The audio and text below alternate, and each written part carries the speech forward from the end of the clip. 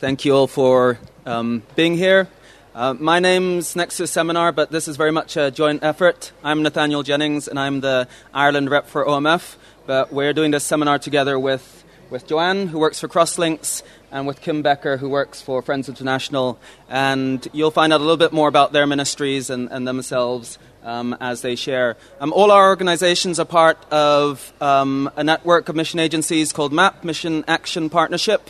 So we very much love working together, different organizations, but one kingdom and one goal, and that's to glorify Jesus Christ. So pray that what we share today will be a blessing. Over to Joanne. Okay, I've got the job of welcoming you and starting us off. So I want to think today about, why do people move around the world? What reasons do you think people have for moving? Jobs, work, anything else? Education, study, famine, refuge. So people move around the world to seek refuge. We'll be looking at refugees here in Northern Ireland. We'll be looking at those that come to work, and we'll be looking at those that come to study. In this first 5 minutes, I'm just going to give you some short definitions of legally who those people are so that you can understand. Often we refer to people as immigrants, or maybe in a derogatory way as foreigners.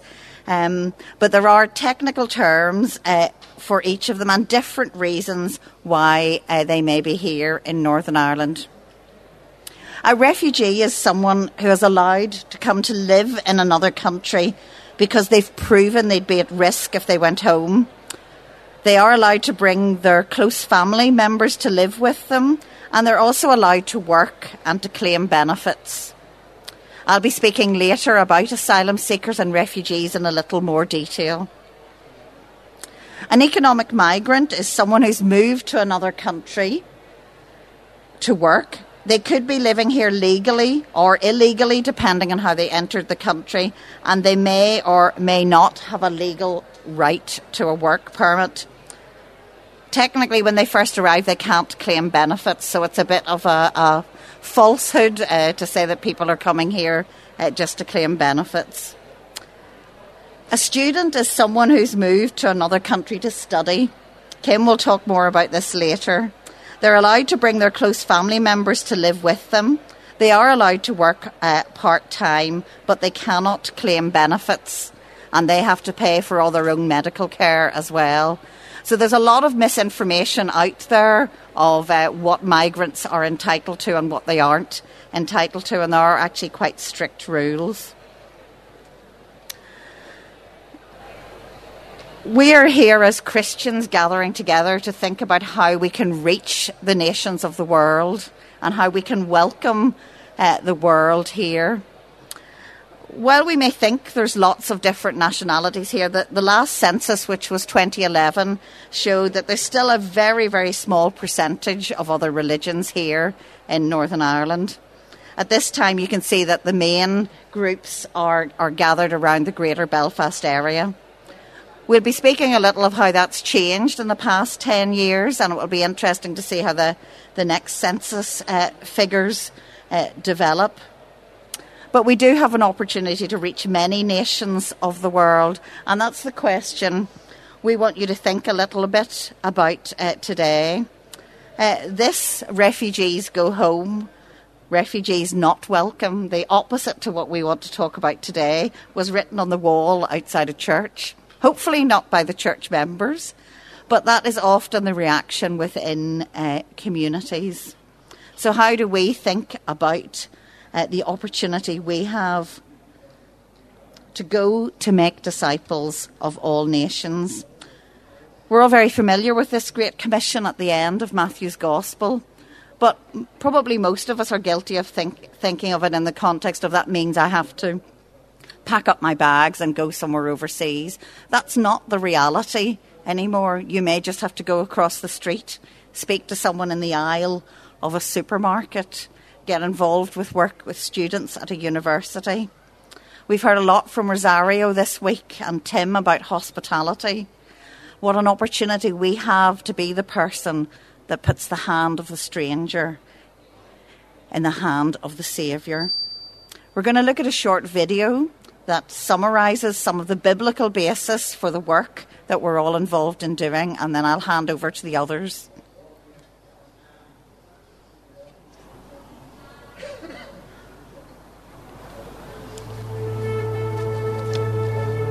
The world is in crisis. The number of people forcibly displaced by war, conflict, or persecution recently reached a record high of 60 million. That includes over 15 million refugees. All over the world, people are migrating in search of a better life for themselves and for their children. The result is huge population shifts. As of last year, 14% of America's population was foreign-born.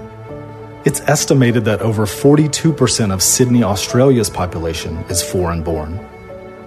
Our demographic landscape is changing dramatically, and we can easily allow the multitude of cultural voices, from political parties to media outlets, drive the way we feel about the world moving from all nations to all nations. As believers, though, the only outside voice we should care about is God's. So what does the Bible say about God's heart for the foreigner? Depending on your Bible translation, you'll see the words aliens, sojourners, foreigners, and strangers over 100 times in Scripture. In Deuteronomy alone, God commands His people to love the foreigner, use tithes to bless the foreigners, assemble with foreigners to listen to God's word, invite foreigners to holidays and feasts, and to take care of the physical needs of foreigners. Why would God issue such commands?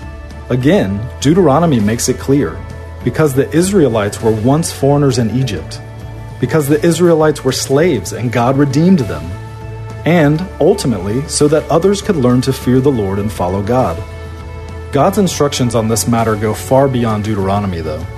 Think about the story of Ruth. Ruth was a foreigner from Moab who married a Jewish man who died, leaving her a widow. Culturally, Ruth should have returned to her native land to be reunited with her own family and her own people. Indeed, Naomi, her mother-in-law, encourages her to do just that. But Ruth won't leave. She had been shown so much love and kindness by Naomi that she proclaimed, "Do not urge me to leave you or to return from following you. For where you go, I will go, and where you stay, I will stay. Your people shall be my people, and your God my God."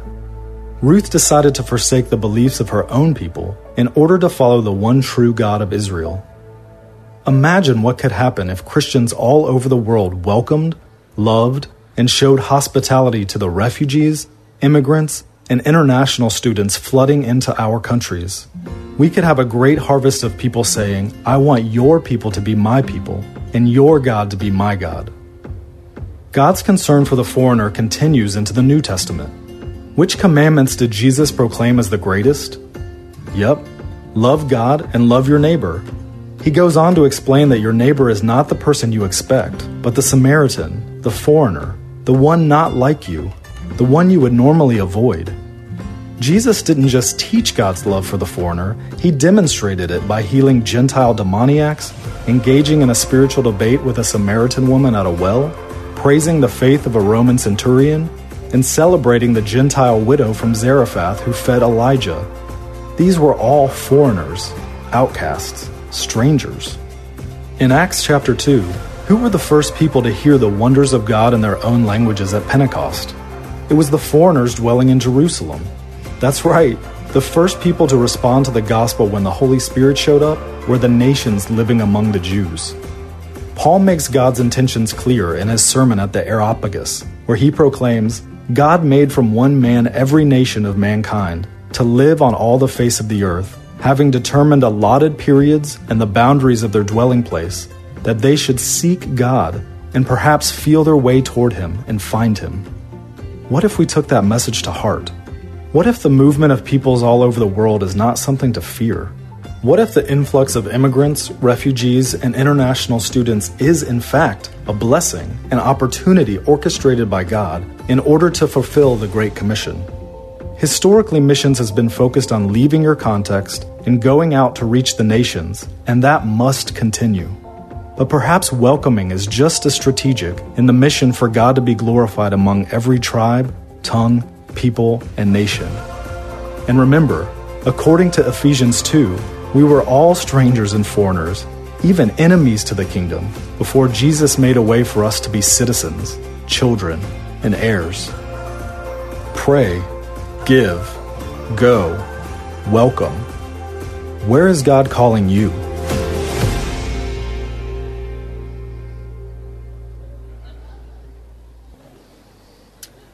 I'm going to give a little bit more biblical context to why we should be welcoming the stranger and the privilege we have. Last night from this stage, Tim read some verses from Isaiah chapter 6, and I'm going to read them again because they are very powerful verses and they really give meaning to what this seminar is about. So in Isaiah chapter 6, starting verse 6, we read, of the time when the King is going to come, the Messiah is going to come and bring his kingdom in all its fullness and its glory. On this mountain, the Lord Almighty will prepare a feast of rich food for all peoples, a banquet of aged wine, the best of meats, the finest of wines. On this mountain, he will destroy the shroud that enfolds all peoples, the sheet that covers all nations. He will swallow up death forever. The sovereign Lord will wipe away the tears from all faces. He will remove his people's disgrace from all the earth. The Lord has spoken. And in that day they will say, surely this is our God. We trusted in him, and he saved us.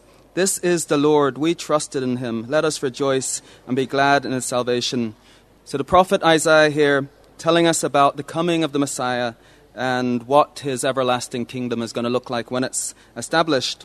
And the people in his days were waiting, desperately waiting for this Messiah to arrive and to bring in his kingdom. And Isaiah is giving them hope by telling them what this kingdom was going to look like. It's going to be like a feast. It's going to be like a feast with the finest meats and the finest wines. And it's going to be a feast which is joyful and fully satisfies. And it's going to be a feast that's going to include people of all nations, all languages, and all cultures. And all this is possible is because the veil that separated people of the world, of different backgrounds, different cultures, from God has been removed. And God himself is now going to welcome people of all backgrounds, of all nations, to himself and comfort them and remove their disgrace. And those who choose to trust him now, they will rejoice and be glad in the salvation at that time. And then in the New Testament, we actually get to meet this long-awaited Messiah when he comes to earth and he is proclaiming his kingdom. And he speaks of the feast also when his kingdom comes in all its fullness. And this is what Jesus says about the feast in Luke chapter 14. A certain man was preparing a banquet and invited many guests. At the time of the banquet, he sent his servants to tell them who had been invited and told them to tell them, come, for everything is ready. But they all alike made excuses. The first said, I just bought a field and must go and see it. Please excuse me. Another said, I've just bought 5 oxen and I'm on my way to try them out. Please excuse me. Still another said, I just got married, so I can't come. The servant came back and reported this to his master. Then the owner of the house became angry and ordered his servant, go out quickly into the streets and alleys of the town and bring in the poor, the crippled, the blind, and the lame. Sir, the servant said, what you ordered has been done, but there is still room. Then the master told his servant, go out to the roads and country lanes and compel them to come in, so that my house will be full. I tell you, not one of those who are invited will get a taste of my banquet. So this feast of all feasts is going to be full of joy, satisfaction, the finest foods, the finest drinks. The host has sent his servants out to gather people in, and we are the servants. Jesus is the host, and it's our job to go out and invite people to that feast. And we're told that many people will reject the invitation with very polite and reasonable sounding excuses. Some will say, it's not convenient. Some will say, my life's already too full with earthly material concerns and looking after my loved ones. But Jesus, our master, says, the feast has already been prepared, and my house will be full.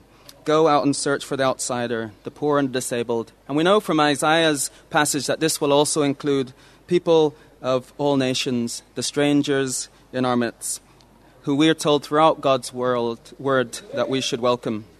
And hopefully we're here because we have accepted that wonderful invitation, and we look forward to that wonderful feast when we'll be with Jesus. But this passage tells us in the meantime what is the purpose of our lives. Our purpose is to invite others so that they can also enjoy the feast, that they can get a taste of it now through our hospitality, but so that they can accept the invitation, come to know Jesus as Lord and Savior, and become part of his kingdom. And we're told that those people, many of them will be who we consider outsiders, people of different social classes from us, people with different abilities, and people with different cultural backgrounds, and they will be at the feast with us. So over the rest of this seminar, we're going to look a bit more into understanding who particularly the alien and the stranger is in Northern Ireland, and how we might go about inviting them into the kingdom.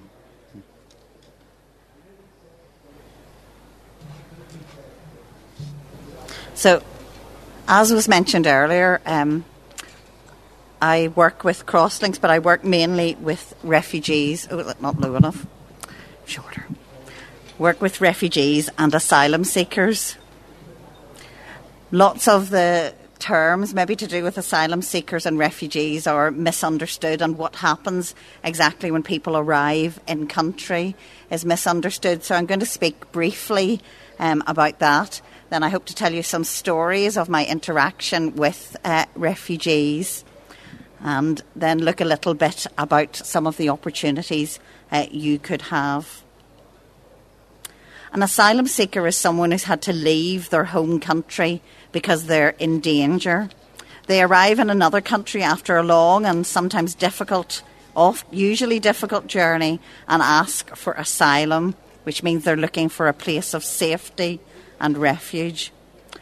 They are allowed to stay and will be looked after while a decision is being made about whether they can stay permanently. They're not allowed to work during this time. They're not allowed to claim benefits, but they are supported. Asylum seekers get less than £7 a week and are in accommodation that's provided with heating and electricity.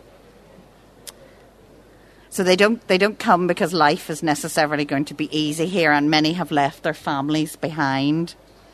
So who is seeking asylum in Northern Ireland? I'm not sure how well you can see the map, so I've highlighted some of it on the next slide. Asylum seekers come from many countries around the globe that are experiencing war, conflict, and human rights abuses, which is sometimes one of the areas we forget about. So in Northern Ireland, asylum applicants are most commonly from China, well, that's because of human rights abuses, Somalia, Sudan, Nigeria and Zimbabwe. I personally am involved working with mainly Somalian and Sudanese asylum seekers and refugees, which is what they become if they get the right to stay permanently. There's maybe not as many as we expect claims for asylum each year in Northern Ireland. There are 200 new claims for asylum in Northern Ireland in 2015, which is the last year I could find data for, which is less than 1% of the UK's asylum applications in that period. So of those 200 that claim asylum, the other statistics that I can give you are that in 2015, 600 individuals were in asylum accommodation in Northern Ireland. In 2016, that was 610. In 2017, 720. Not growing amazingly, but that could be because some of those people have had their claims accepted and they've been able to stay as refugees. Or it could be that they've become refused asylum seekers, which means they effectively become destitute because you're encouraged to go home, and many of the women I work with are not able to go home. Many of them have experienced sex trafficking, seen family members killed in front of them, are under threat from terrorist organisations like Al-Shabaab if they go back to their own countries. But with those that remain and become refugees, I've built many close friendships. And this is a two-way street as you build friendships with people. I hope you've been picking that up today, this week, as you've listened to people's stories.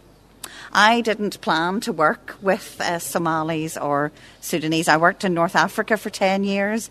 I was hoping to work with North African or Middle Eastern students who were Arabic speakers, who were well educated, who were maybe middle class, who I would be very comfortable working with, but that wasn't the plan God had, and I've ended up working with Somalis and Sudanese, who I've recently discovered are some of the least reached people in the world. 80% of Somalis and Sudanese have never had any opportunity to hear the gospel, but yet God has brought them here and given them that chance. And I have the opportunity to do life with them. And doing life with them means that they get involved in the intricacies of my life as well. My father died recently, and the first 5 phone calls I had were from refugees that I work with. I'd had to send a message very quickly because I wasn't able to do class the next day. So I benefit as much from my friendships with them as they benefit from being friends with me. One of my Sudanese friends, after my father died, because my mother had died the year before, and I had sent the same message to all of my friends. I'd hesitated and nearly sent a different message, but to all of my friends, I'd sent the message that my mum had made it clear that she'd trusted in Jesus before she died. So when my dad died, I'd had that discussion with him a few weeks before, so I didn't say anything about that. So a few weeks after my dad died, one of my Sudanese friends asked, "But I need to ask you this, did your dad trust in Jesus before he died?" And I was able to share with her why we believe Jesus is the only way to heaven. So you sometimes feel in these relationships that you're not having an effect. Rosaya's talk has really encouraged me that 500 meals later, before she really wanted a real conversation about the gospel, I haven't done anywhere near 500 meals with any of my friends. It's encouraging me to keep going, to keep persevering, and maybe some of these people will come into the kingdom, will have their hand put into the hand of the Saviour. As I finish, I'm going to very, very briefly talk about Syrian refugees, because I know it's something that's very much on people's hearts.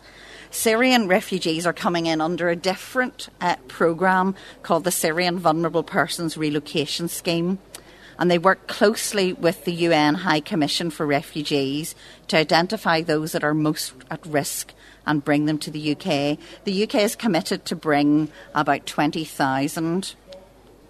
So the scheme will resettle displaced refugees who are currently living in camps in neighbouring countries to Syria, principally Turkey, Jordan and Lebanon.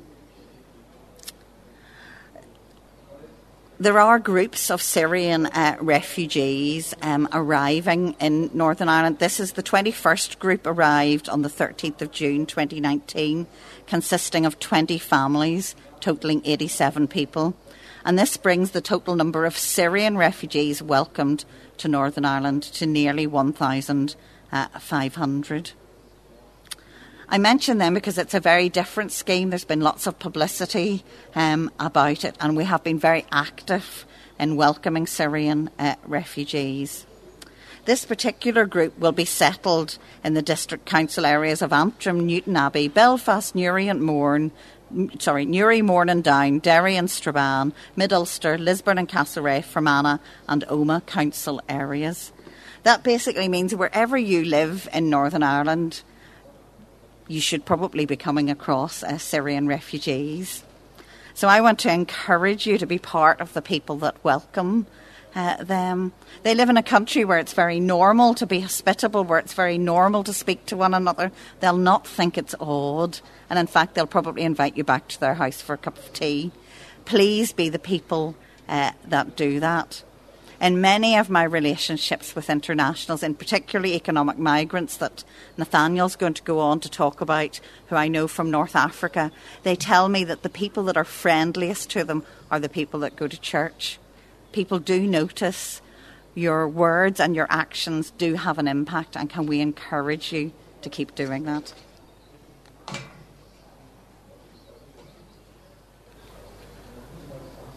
Now, the vast majority of migrants you will meet will probably be economic migrants. And economic migrants are people who are simply here searching for a better life. They're different from refugees in that they're primarily the pull factor and the push factor are economic, in that where they're from, they're struggling to earn a reasonable living, and they see much better prospects for themselves and their futures in another part of the world, and therefore they move, and not so much because of persecution due to their religion or their race or a political affiliation. When we lived in Bangladesh, I would say the vast majority of people in Bangladesh, if they'd had the chance, they would have left Bangladesh, and that's not because they didn't like Bangladesh. They loved their country, they loved their culture. It was heartbreaking for them to leave, but so many of them just felt trapped and saw no prospects for themselves or their futures, and some would take ridiculous risks to get to countries with better economies. And I know many, you'll read in your papers every week, are drowning in the Mediterranean. I met a guy, he was trafficked to the south of Indonesia and then put on a boat to Australia. He was rescued by the Australian lifeguards, put in a prison camp on an island, sent back to Bangladesh. He had sold everything to pay those traffickers, and he was back where he started. But I just thought, to take that kind of risk, that you don't do that lightly or easily. And actually, millions of people from this island, over history, for the very same reasons, now live all over the world because they were seeking a better life. And simply seeking, I think, the thing that all of us hope for and all of us want, and that is to be able to be somewhere where we can work hard, we can earn a good living, we can have what we need materially, and we can live in safety and security with our families, and that our children can expect the same thing. And that is just a common human instinct, and that is why the majority of people we find from other countries are here in Northern Ireland. And if we look at some statistics, the Northern Ireland Statistics and Research Agency estimated, their figures showed that over 22,000 people came to Northern Ireland in the year 2017. About half were from outside the UK, the other half were from other parts of the UK. The biggest groups were from the Republic of Ireland, from Romania, and from Poland. And the main reasons for migration, 44% were for work. That's the biggest factor. 27 for family, to join family, and 14 for education. So we can kind of see what is drawing people to Northern Ireland and why they're coming here. If you also look at the numbers of people leaving Northern Ireland or people returning home, actually there's only a slight increase in the population of Northern Ireland because of immigration. So we sometimes hear very alarmist reports, and they don't necessarily reflect what's happening. And even if they did, our attitude should be one of welcome and an opportunity, and not fear. The Department of the Economy in Northern Ireland did analyse the employment figures in Northern Ireland between 2008 and 2016, and by the end of 2016, they reckon there were 117,000 residents in Northern Ireland who had come from an EU country. The biggest groups were from Poland and Lithuania, 25,000 each. And the report said also that these people have been vital to the growth and sustaining of the Northern Ireland economy. Now I know Brexit is affecting all these things, but you'll be relieved to hear I'm not going to talk about that today. But of course that surely is producing anxiety and maybe a sense of not feeling welcome to some of these people. And maybe another opportunity. There is also estimated over 10,000 Muslims from various nationalities living in Northern Ireland, 7,000 Chinese, 6,000 people born in India, 5,000 born in the Philippines, and 500 Bangladeshis living in Northern Ireland. And where would we find them? They're probably all around us, aren't they? They're in our workplaces, they're studying alongside us in our schools and universities, they're in the places we eat and shop. They are in our neighbourhoods. And what we need to do is be prayerfully intentional in noticing them, seeking them out, and welcoming them. And I think there's often a fear. I've experienced this even.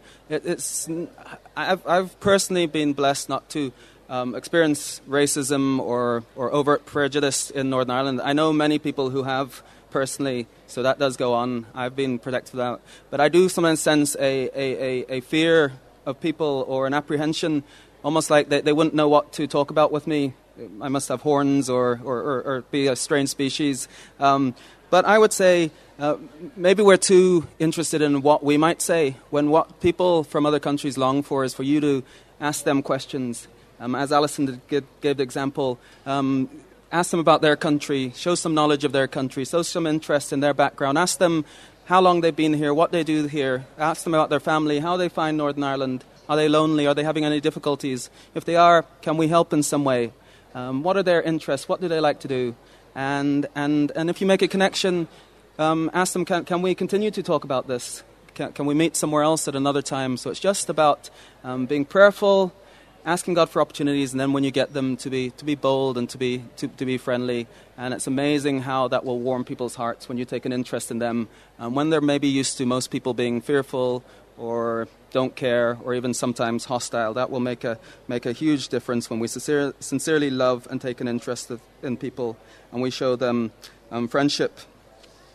And if we really get to know someone from another culture, another religion, there are loads of resources out there to then equip you to further understand their background and even how to share your faith with them. And we're very happy to send you some links to those resources if you would like them. Just a couple of things that we and others I know have done to welcome the stranger. We celebrate Thanksgiving in my house because we think it's a wonderful festival. It's not too threatening, but it's all about giving thanks for the good things we have. So we, when we moved to a new neighborhood, we put invitations through all our neighbors' letterboxes, and to our surprise and fear as well, the response was overwhelming. Almost everyone said we're coming. So it was about 30 people we were expecting in our house for this Thanksgiving meal. So my wife made the turkey. We got our small group to make the trimmings and the desserts. And then we welcomed these people, and we were really fearful. What's going to happen? Is this going to be awkward? And we started off, I told a little bit about the Thanksgiving story, it's about being grateful for the good things in our lives. And we believe that God gives us the good things in our lives. And one of the things we're most grateful for is our home and our wonderful neighborhood and our neighbors. And then we just enjoyed food and company. And they absolutely loved it. And we couldn't get rid of them. That was the problem. We wanted to go to bed, and they were still chatting. And you know, we hope we can make that an annual event. And it was just a good way of reaching out. We discovered there were 3 Americans living on our street, which very, very, very interesting. Kim, you would be most welcome. And then finally, another colleague of mine, she goes to a church in North Belfast on Antrim Road, and she got her youth group to go to they identified all the Chinese takeaways on the Antrim Road, and then on the night before Chinese New Year, they went between, I think it was 1 a.m. and 3 a.m., they went to every single takeaway, and they wished them Happy New Year, and they gave them a gift, and they told them, we're from this church up the road, you're welcome, and just blessed them that way and made that contact. And I'm sure that you can think about where God has placed you, think creatively, be prayerful, be bold, and think about how God might be asking you to push doors and welcome people. And I can guarantee you will be surprised the way God will use you, and you'll be enriched through that. Kim.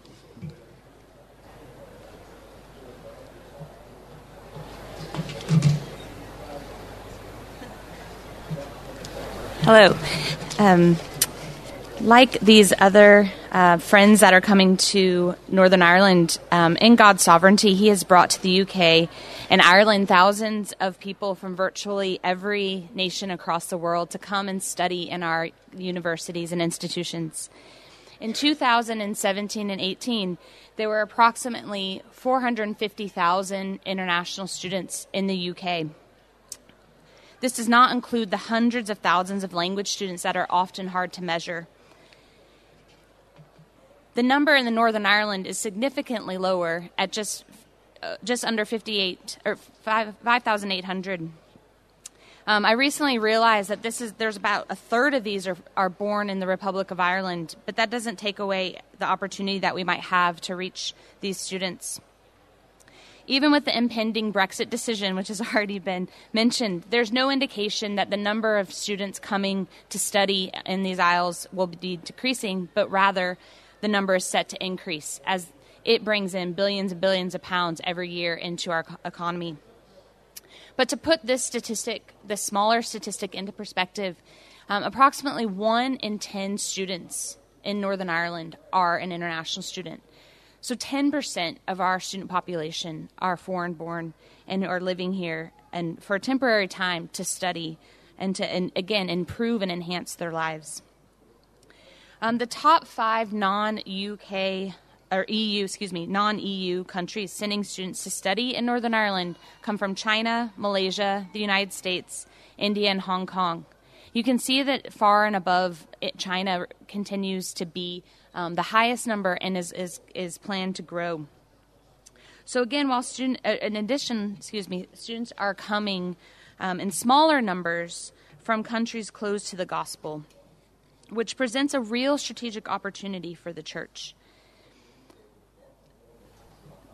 For example, students are coming from countries that are listed on Open Doors annual watch list. This is the list of countries that Open Doors ranks as where Christians face the most extreme persecution. So while some students are coming from countries where they've never heard the gospel, we know that other students are coming from places that they would be persecuted for pursuing and following Jesus. So we have 70 students in Northern Ireland from Pakistan, which again is number 5 on that world watch list. And then we have a larger number, you see, from India. And then, of course, China is also still listed and included in that list of persecuted countries. So what a strategic opportunity that we have and the freedom that we have to access and share the gospel with students from around the world without the traditional barriers that might exist if you were to send a foreign missionary, barriers of finance and language, security. But we can do this and we can share our lives, we can share the gospel freely and without fear. Many students who are coming from these closed countries are more likely than not going to be returning home. Asylum seekers and refugees often want to go home, but we know with certainty that international students are more likely than not going to leave the UK after 3 months, 6 months, and potentially at most 5 years. And so the impact of just one international student hearing the gospel while they're here in Northern Ireland and returning home as a dedicated follower of Jesus Christ is enormous. As we've already talked about international students and why they're here, the definition, international students, again, are here temporarily. We know that they will not be here living long. And they're here mainly to improve their lives through education, to earn a degree, or to practice their English. So in addition to that being the key distinction, they come from privileged backgrounds. They come with a very intentional purpose. But what they don't have is often what we are able then to provide them. Students, international students, are first and foremost students.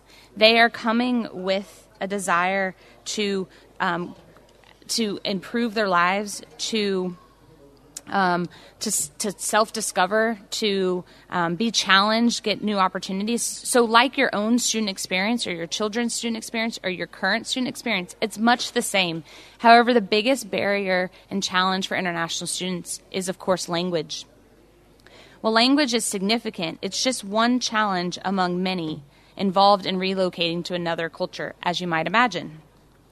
So international students are faced with a number of challenges, but the biggest thing that they face is a lack of support. When they come, they are faced with all these challenges, plus just the stress of being a student. But their support network has instantly diminished whenever they leave home. So while our local students have the support of family and friends on the weekend, international students are often left alone and isolated in their residence for the whole weekend. And this is really where then the church can be of service and of help to international students. The church has an opportunity to facilitate these friendships and to be a valuable partner in helping international students develop social networks. because we found that when students actually have friends, not only with the host nations, with locals, but also are friends with other international students, that their experience is wildly increased and improved. And so we can help students connect with other students as well as reach out to them and help them in their loneliness. We can also help students access the resources that they need to have a better experience, whether that being university resources or resources in the area. So, for example, at the welcome, and when students begin to arrive in just under a month now, we organize shopping trips because we know in the first days, students don't know where to do a shop. But not only that, they may be overwhelmed by the amount of choice that they have in a supermarket. And so volunteers will go with them to help them pick out things like washing powder, or to help them pick out things that they might be able to prepare in their limited kitchens. But I think what we do with students and how we reach internationals as a whole is how we do that is most important, is as important as what we do. Paul writes to the church in Thessalonians about how he shared the gospel with them. He said to them that because I cared for you, I shared not only the word of God, not only this gospel, this truth with you, but I shared my whole life with you. And Joanna's already reflected on that as we share our lives with international students, they're going to share more about their lives. They're going to share more about their hopes and their dreams in this world. And we have an opportunity to point them and show them how we have the answer, how we have a truth that will set them free and to give them fullness of life in all wherever they go. So the primary way that we reach international students is through our friendships, is through the hospitality, is through sharing of our lives, opening up our homes, as has already been mentioned. And as they see Christians in the church interact with one another, as they see the church providing a meal, they begin to wonder, why are you so kind? Why are you so generous? And in that even question and curiosity, you have an opportunity to share the love of God with them in word and in deed. Just a few things I want to highlight and show you some practical ways that you might be able to help in addition to some of the relationships that exist. In Belfast, which is where I'm based, the churches come together to offer a range of activities and events on a weekly basis for international students. You can see here a list of the variety of events, from leadership courses to cafes to English classes. All of these are an opportunity to build those friendships, to share a meal together, to share about one another's culture. So as much as they are curious about what is British and Northern Irish culture like, we can learn from them more, again, about like Chinese New Year or other cultural celebrations. And it's a wonderful thing to be a part of. If you're interested in being part of any of these activities in Belfast or around any other university areas, we welcome volunteers. We welcome people who want to come along and to just have a chat, to do what people here in Northern Ireland do best, and that's to have a conversation over a cuppa. And that's what regularly happens at a number of these activities that are organized around Queen's University. So hospitality is a key part of welcoming the foreigner and is a key part of international student ministries. And so likewise, if you live near a university or near-ish and you want to open your home to students throughout the year, or particularly around the holidays when many local students are away, when many businesses are closed, when the university is shut down, and students are sitting in the residence halls for 2 weeks lonely and alone, you providing and inviting them, putting an extra plate out at Christmas time, not asking you to orchestrate a whole event around one or two students, but to put out a plate and invite them, include them in your families, and what happens and follows on is real friendship and a real sharing, again, of your lives. Many of you might have sent loved ones abroad yourselves over the years, whether they're working, living, studying themselves, and you understand what that might be like, or yourselves have studied abroad and you understand what that might be like to be alone. And those are often the people who add the most value to a lot of our ministries. Again, one of the things, the biggest way that you can contribute to international students' experience and to share your faith is just by friendship. This is a challenge that I gave to the volunteers I work with around Belfast. And it's friendship for me is simply a matter of consistency and intentionality. It's really when we're intentional with our foreign friends who are here and we go that extra step, that sometimes inconvenient but easy extra step in inviting them around, in asking them to run an errand, in meeting them for a coffee or inviting them to the cinema. All of the regular things that you do, but just by simply that invitation can really impact their lives. I want to just end with one story, which is about a girl called Lisa who was here in Northern Ireland a few years ago. She comes from China. And I often relate international student ministries to being a link in the chain of one's faith. And sometimes students come with a knowledge of Jesus. Sometimes they come with no understanding or idea of God that has created them and knows them and loves them. But other times students come with where somebody has already has planted a seed, and we have an opportunity to nurture that seed while they're here. Lisa was a friend of mine who would come along to a Bible study I ran, as well as come to our church service. And I know that she attended many other church-run activities as well. 9 months, Lisa left without making a profession of faith, but about 9 months after she graduated, she sent me a Facebook message. And she said, Kim, I just want to let you know that on Sunday, which actually happened to be the 11th of September, 9/11, she said, I was baptized in my church back in China. And I was elated. And she said, just thank you for how you and so many others cared for me while I was in Belfast. And I think it just shows the significance of we never know where we're meeting students, and it's not going to be immediate. And we may never see the full fruit of our labors. But it's when we get these messages, what a gift that is from God to hear how what we're doing is making an impact. And it just encourages me to continue to be faithful even when you think, where are they on a Sunday? Knowing that the Lord is working in their hearts and that you may get a message about them being baptized back home, which is way better than them being baptized for just an encouragement for the local church.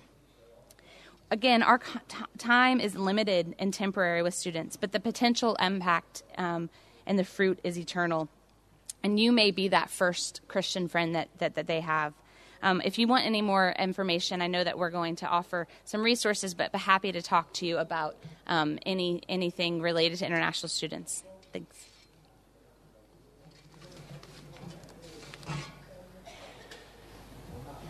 Thanks, Kim. Just in closing, I want to take us back to Luke 14 and Jesus experiencing the hospitality of a Pharisee, a very religious person. And at the table, he just naturally enters into conversations with people.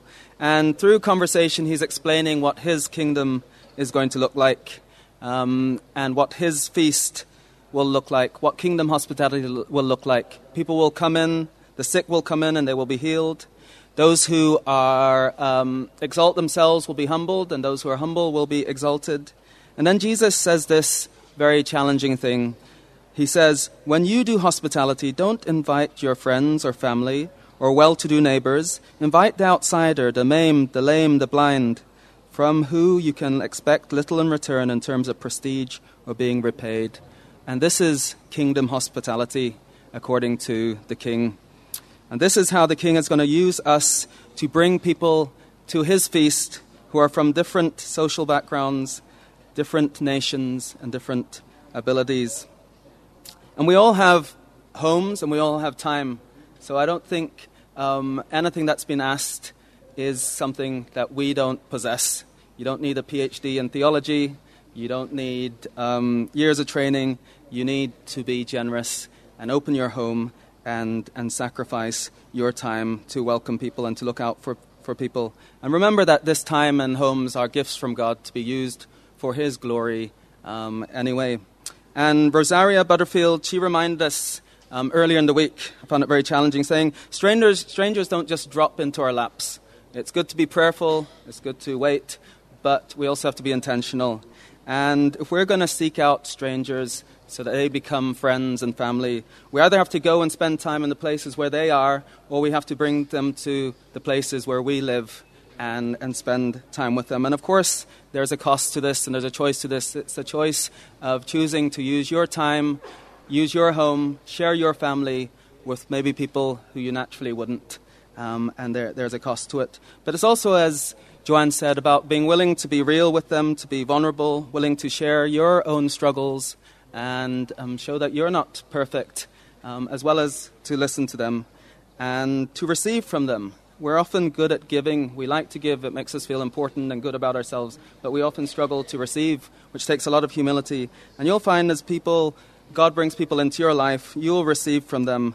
You'll receive from them their friendship, their wisdom, their perspectives that may be very different from you, and also the generosity. And people, as we said, from other countries often are wonderful at generosity and giving and hospitality, and we can learn from them as well. And of course, it will make your life a little bit messier and less convenient, but it is certainly worth it. And these people don't want to be our projects or our good works. They want to be our friends, and we can do that. And Jesus has declared, hasn't he, that there will be a full house when he returns. And the people who will be in that house will be the people who are in our houses and in our lives. And so what a wonderful privilege to be used to fill the Lord's house by welcoming people into our own houses. And so I hope that what you've heard from the Word and from what's going on in Northern Ireland and some of the experiences we've shared, that you've been challenged. And I think the thing is, I also don't like the word radical, because I don't think this is supposed to be radical. This is supposed to be how ordinary disciples of Jesus live. And I hope that we'll all just be reminded that this is how we are to live. And in return, our lives will be enriched, our families will be enriched as we welcome people and we befriend them and learn from them. So let me just close in prayer. Lord, thank you that you have been so good to us, so generous, so hospitable. You have, though we're so unworthy, you have forgiven us of our sins. You have adopted us as your children. You have invited us to live forever in your home and to enjoy the feast that you're going to provide so lavishly, Lord God. And in light of your goodness and your generosity, help us to be generous and hospitable. Help us to remember that everything we have in this life, our homes, our time, our gifts, our resources, are gifts from you that we don't deserve. And they're being given to us to share with and to bless others. And I just pray that you will lay on our hearts people or situations or things we might do in light of this to welcome people, particularly the outsider, those others ignore or despise, those who we maybe wouldn't naturally reach out to. Help us to pray, help us to be creative, help us to be bold, Lord God. And we know that you will enrich us as we reach out to others. So we thank you again for your goodness, and we pray that you will make us channels of your blessing. In Jesus' name, amen. Just finally, we didn't want to print out loads of handouts, but we have a document which has references to resources to equip you to reach out to people from different backgrounds, to welcome them, and to also to share your faith with them. And also it has some opportunities on how things you might get involved in, and it has our contact details as well. So if you would like that, there's a piece of paper we'll pass around, and you can put your emails down, and then we will send that to you. So thank you.